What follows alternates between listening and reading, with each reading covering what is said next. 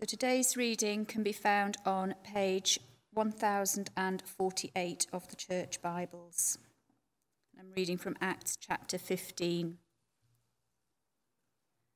Then the apostles and elders with the whole church decided to choose some of their own men and send them to Antioch with Paul and Barnabas.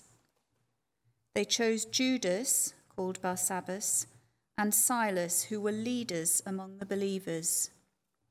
With them they sent the following letter. The apostles and elders, your brothers, to the Gentile believers in Antioch, Syria, and Cilicia. Greetings. We have heard that some went out from us without our authorization and disturbed you, troubling your minds by what they said. So we all agreed to choose some men and send them to you with our dear friends Barnabas and Paul, men who have risked their lives for the name of our Lord Jesus Christ. Therefore, we are sending Judas and Silas to confirm by word of mouth what we are writing. It seemed good to the Holy Spirit and to us not to burden you with anything beyond the following requirements. You are to abstain from food sacrificed to idols, from blood, from the meat of strangled animals, and from sexual immorality. You will do well to avoid these things. Farewell. So they were sent off and went down to Antioch, where they gathered the church together and delivered the letter. The people read it and were glad for its encouraging message. Judas and Silas, who themselves were prophets, said much to encourage and strengthen the believers. After spending some time there, they were sent off by the believers with the blessing of peace to return to those who had sent them. But Paul and Barnabas remained in Antioch, where they and many others taught and preached the word of the Lord. Some time later, Paul said to Barnabas, "Let us go back and visit the believers in all the towns where we preached the word of the Lord and see how they are doing." Barnabas wanted to take John, also called Mark, with them, but Paul did not think it wise to take him because he had deserted them in Pamphylia and had not continued with them in the work. They had such a sharp disagreement that they parted company. Barnabas took Mark and sailed for Cyprus, but Paul chose Silas and left commended by the believers to the grace of the Lord. He went through Syria and Cilicia, strengthening the churches.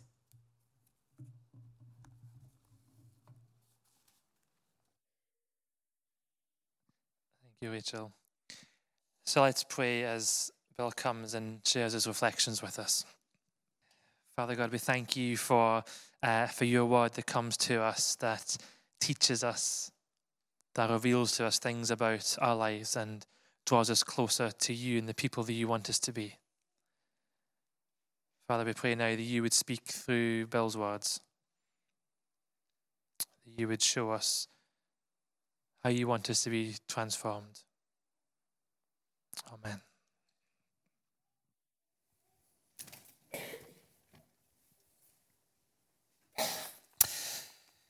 Well, I have to say, I wasn't thrilled. I wasn't thrilled when, as a student at Bristol Baptist College, I was given a rota of places where different students would go out to preach. There were lots of churches round about, and it was the practice that those who were at the college would each Sunday go out to a different place. And I was due to go out to West End Baptist Church in Westbury, Wiltshire. I didn't know where it was either at the time. And they were looking at various characters from the Bible, and they were wanting me to come and preach to them about Cornelius. And I thought, I can preach to you about Cornelius. I thought, great story. But then the rota got jiggled a bit, and I don't quite know what happened. Maybe we swapped a week. I can't remember, but it ended up that instead of being able to preach on Cornelius, hooray, great messages there, I got Silas. And as I said, I wasn't thrilled, because what are you supposed to say? Well, you're supposed to read the scriptures and find out what they say.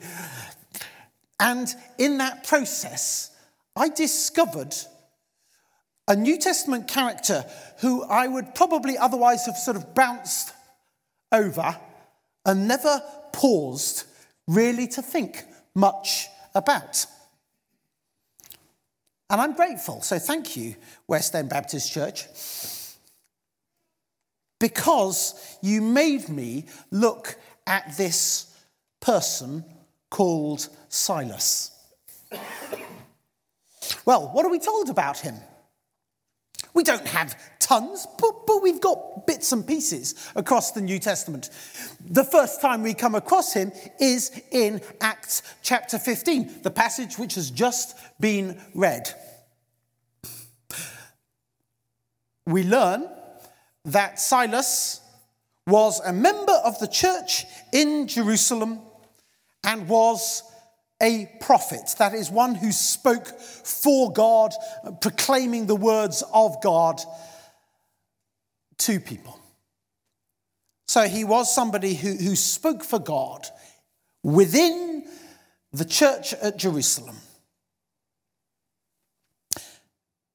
And we pick up the story at a time when the church in Jerusalem has been meeting together with those from outside, particularly Paul and Barnabas, who've come down south from Antioch in Syria, basically to kind of give an account of themselves, or maybe to sort of negotiate a way through a rather tricky situation, because up north in Antioch, a whole load of non-Jewish people, Gentiles, were coming to faith in Jesus. And that required a huge shift in thinking and in the way church was thought about and organized. A whole shift in who do we think the people of God are. It was big stuff. And Paul and Barnabas come down to Jerusalem and say, look, how are we going to keep us all together, these followers of Jesus? Those from Jewish backgrounds and those who are coming from a non-Jewish background. How are we going to hold this together? And the council at Jerusalem, as it's generally called, come up with this letter, which has fairly sparse requirements on the non-Jewish people who are coming to faith in Jesus. And they send this letter up to Antioch with Paul and Barnabas, but they also send Judas, called Barsabbas, and Silas, who are, as I said, prophets within the church, and they're sent so that they can kind of authenticate the letter, as it were, and say, absolutely. And if somebody was saying, how did the discussion go at this point? They could kind of feed back maybe and speak about it alongside Paul and Barnabas. And so Silas goes. One of the things which I'm hoping and wanting to unpack is the humility of Silas. I shouldn't really make too much of this, but it strikes me as interesting that almost every time we come across Silas, there's a little word in front of his name, which is and. It's somebody else and Silas. He almost always gets second billing. it strikes me as quite unusual. He gets second billing even when he's being sent with Judas Barsabbas and Silas. Judas Barsabbas drops out of the story at that point. Silas continues. You'd have thought, at least, this is a character we're going to come across later in the story of Acts and in the letters, actually. But no, Judas and Silas. And then later he joins up with Paul, as we also heard in that reading, on a missionary journey. He sets out with Paul, and naturally it's Paul and Silas. And we find his name at the beginning of a couple of the letters of Paul, his letters to the Thessalonians. And we find Paul and Silas, the authors there.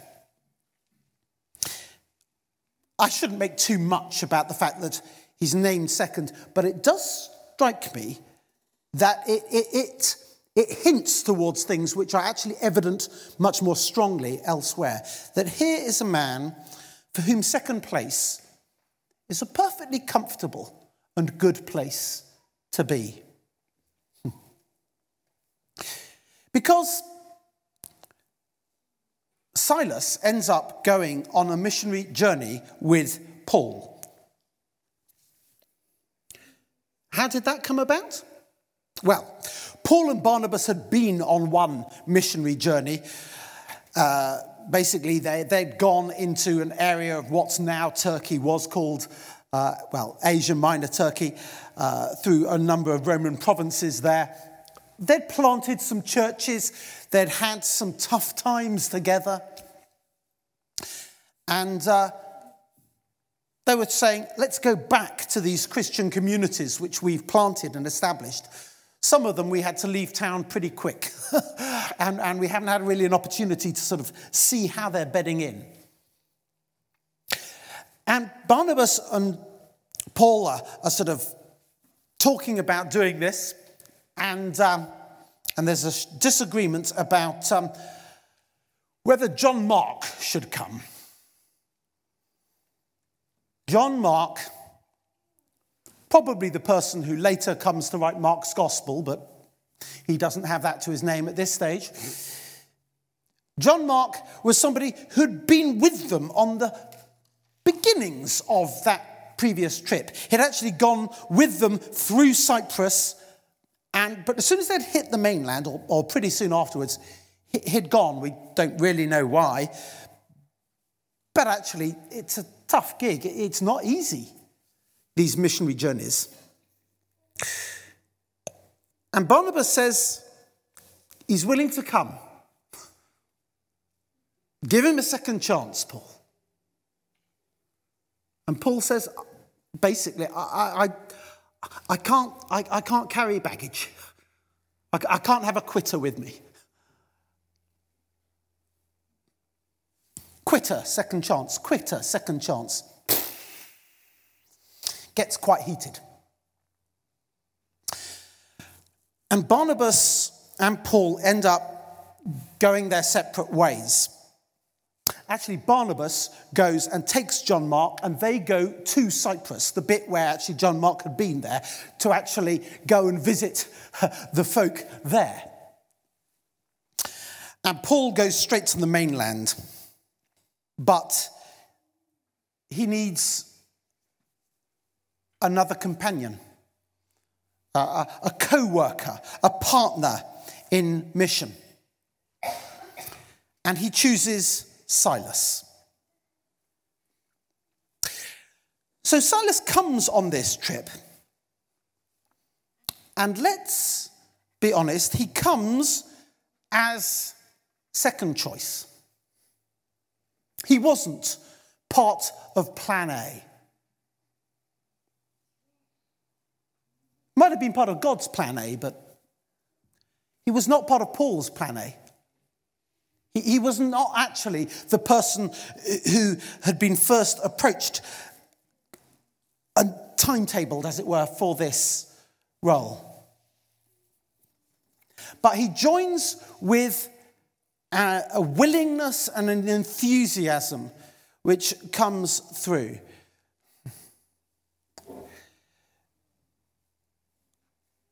I rehearsed some of the story of what happened when they got to Philippi.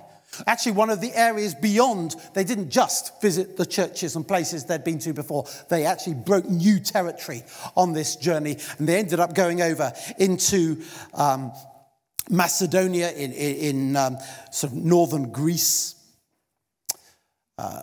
going over into Europe, and breaking new ground. And in Philippi, they end up in prison for doing the right thing, as I was saying earlier in the setting the scenes bit with the children here.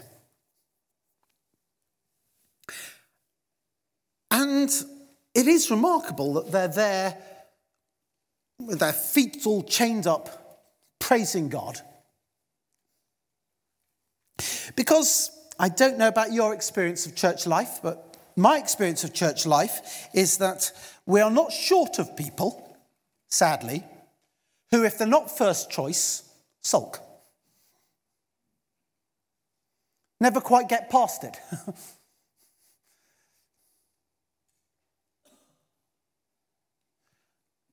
And if ever there's somebody who's not sulking, but actually absolutely throwing himself in a costly way into this venture with Paul, it's Silas.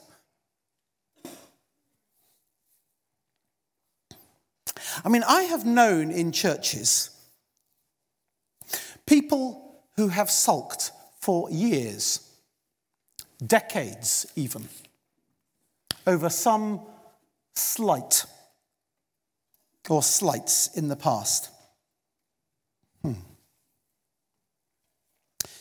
But Silas strikes me as somebody who's not billed first and Silas. He's not even first choice assistant. He's second choice assistant. And he goes for it. He goes for it with enthusiasm and humility. And the other thing which I see as a theme going through Silas's life in Acts, but also in the letters, among the letters of the New Testament, I find a figure of reconciliation. I mean, ask yourself the question. When the church in Jerusalem was sending off Paul and Barnabas with this letter to Antioch, why did they choose Judas and Silas to go with? There might be all kinds of reasons which I don't know and we don't know. But it strikes me that they chose somebody from all that we do know of him who actually is quite a reconciler, who has a reconciling heart, who has a heart for the unity of the church. He's sent to explain this good news, saying basically non-Jewish believers welcome here. He's sent to sort of back up that message. And then, when Paul and Barnabas fly apart with bad blood and severe. How's the translation here? I'm forgetting. It is a sharp disagreement in some translations. I can't remember which is here, but a serious disagreement. And actually, who's the person who Paul calls and who comes alongside Silas? Silas seems to be being called into situations which actually quite divisive and quite heated as a good person to come in at those moments.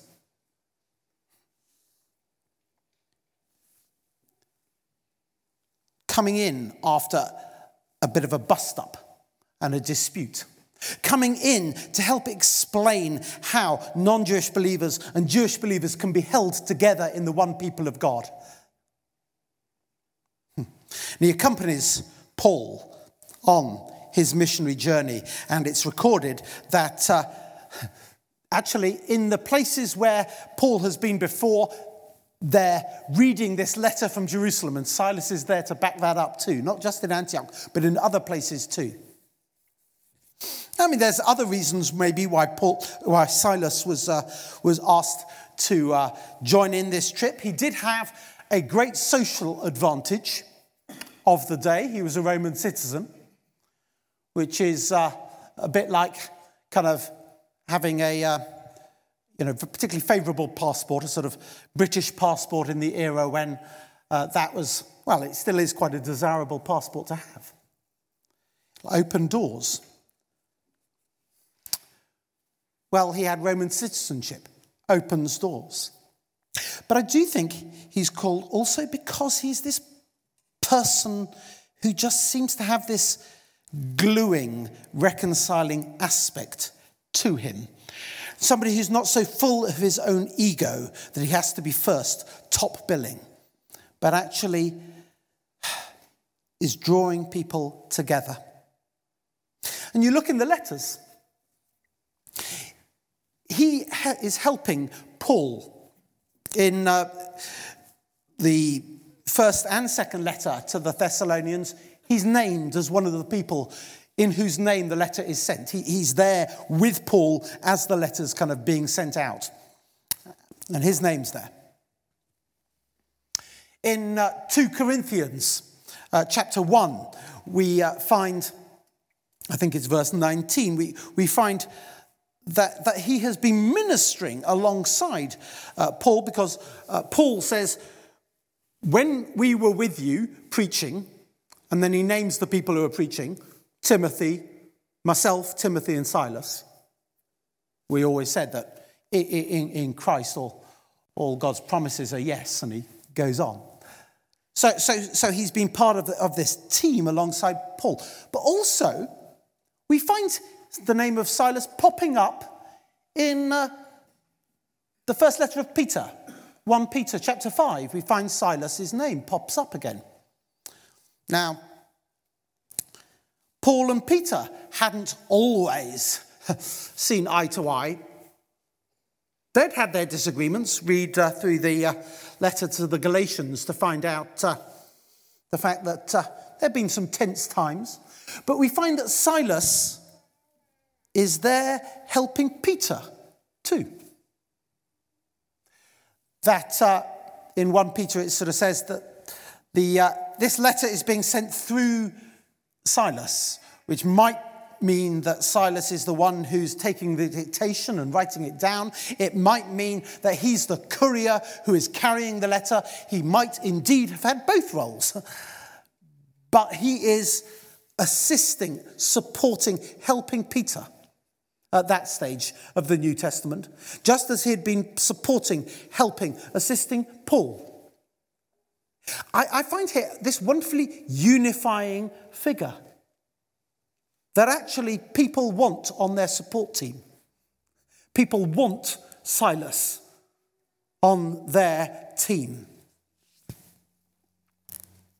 We need more people like Silas in the churches. People who glue us together, who aren't so full of their own ego that it gets in the way, but who actually have a heart for drawing people together. I preached on Silas. I've done it in several places, but one place I preached on it was at an Arab church in Haifa in Israel. And afterwards, one of the men came up to me and said, thanked me for the message, and said, this is hard for us Arabs. We don't like second place. But not many of us do. Not many of us relish that. I don't think it's easy for many of us. But Silas takes that not first place, a really important place, but not the first place, not the first choice, and actually goes around and draws people together. So as I see Silas coming through the pages of the New Testament, I find somebody who's humble, peaceable, supportive, part of the cement keeping churches together rather than pushing them apart. And that's a beautiful, wonderful thing. So Silas is a hero of mine. Thank you, West End Baptist Church in Westbury. I'd have never thought of it as a name for a son, had the rotor probably not been jiggled. But I like the name, and I like the man. He's got a lot to teach us. Let's pray. Oh Lord, thank you for Silas, and thank you for all who bravely and humbly proclaim your message, but don't let their ego get in the way, and promote unity among the churches. Lord, I pray afresh for our church here, for this church, for Camborne Church, as a symbol of unity.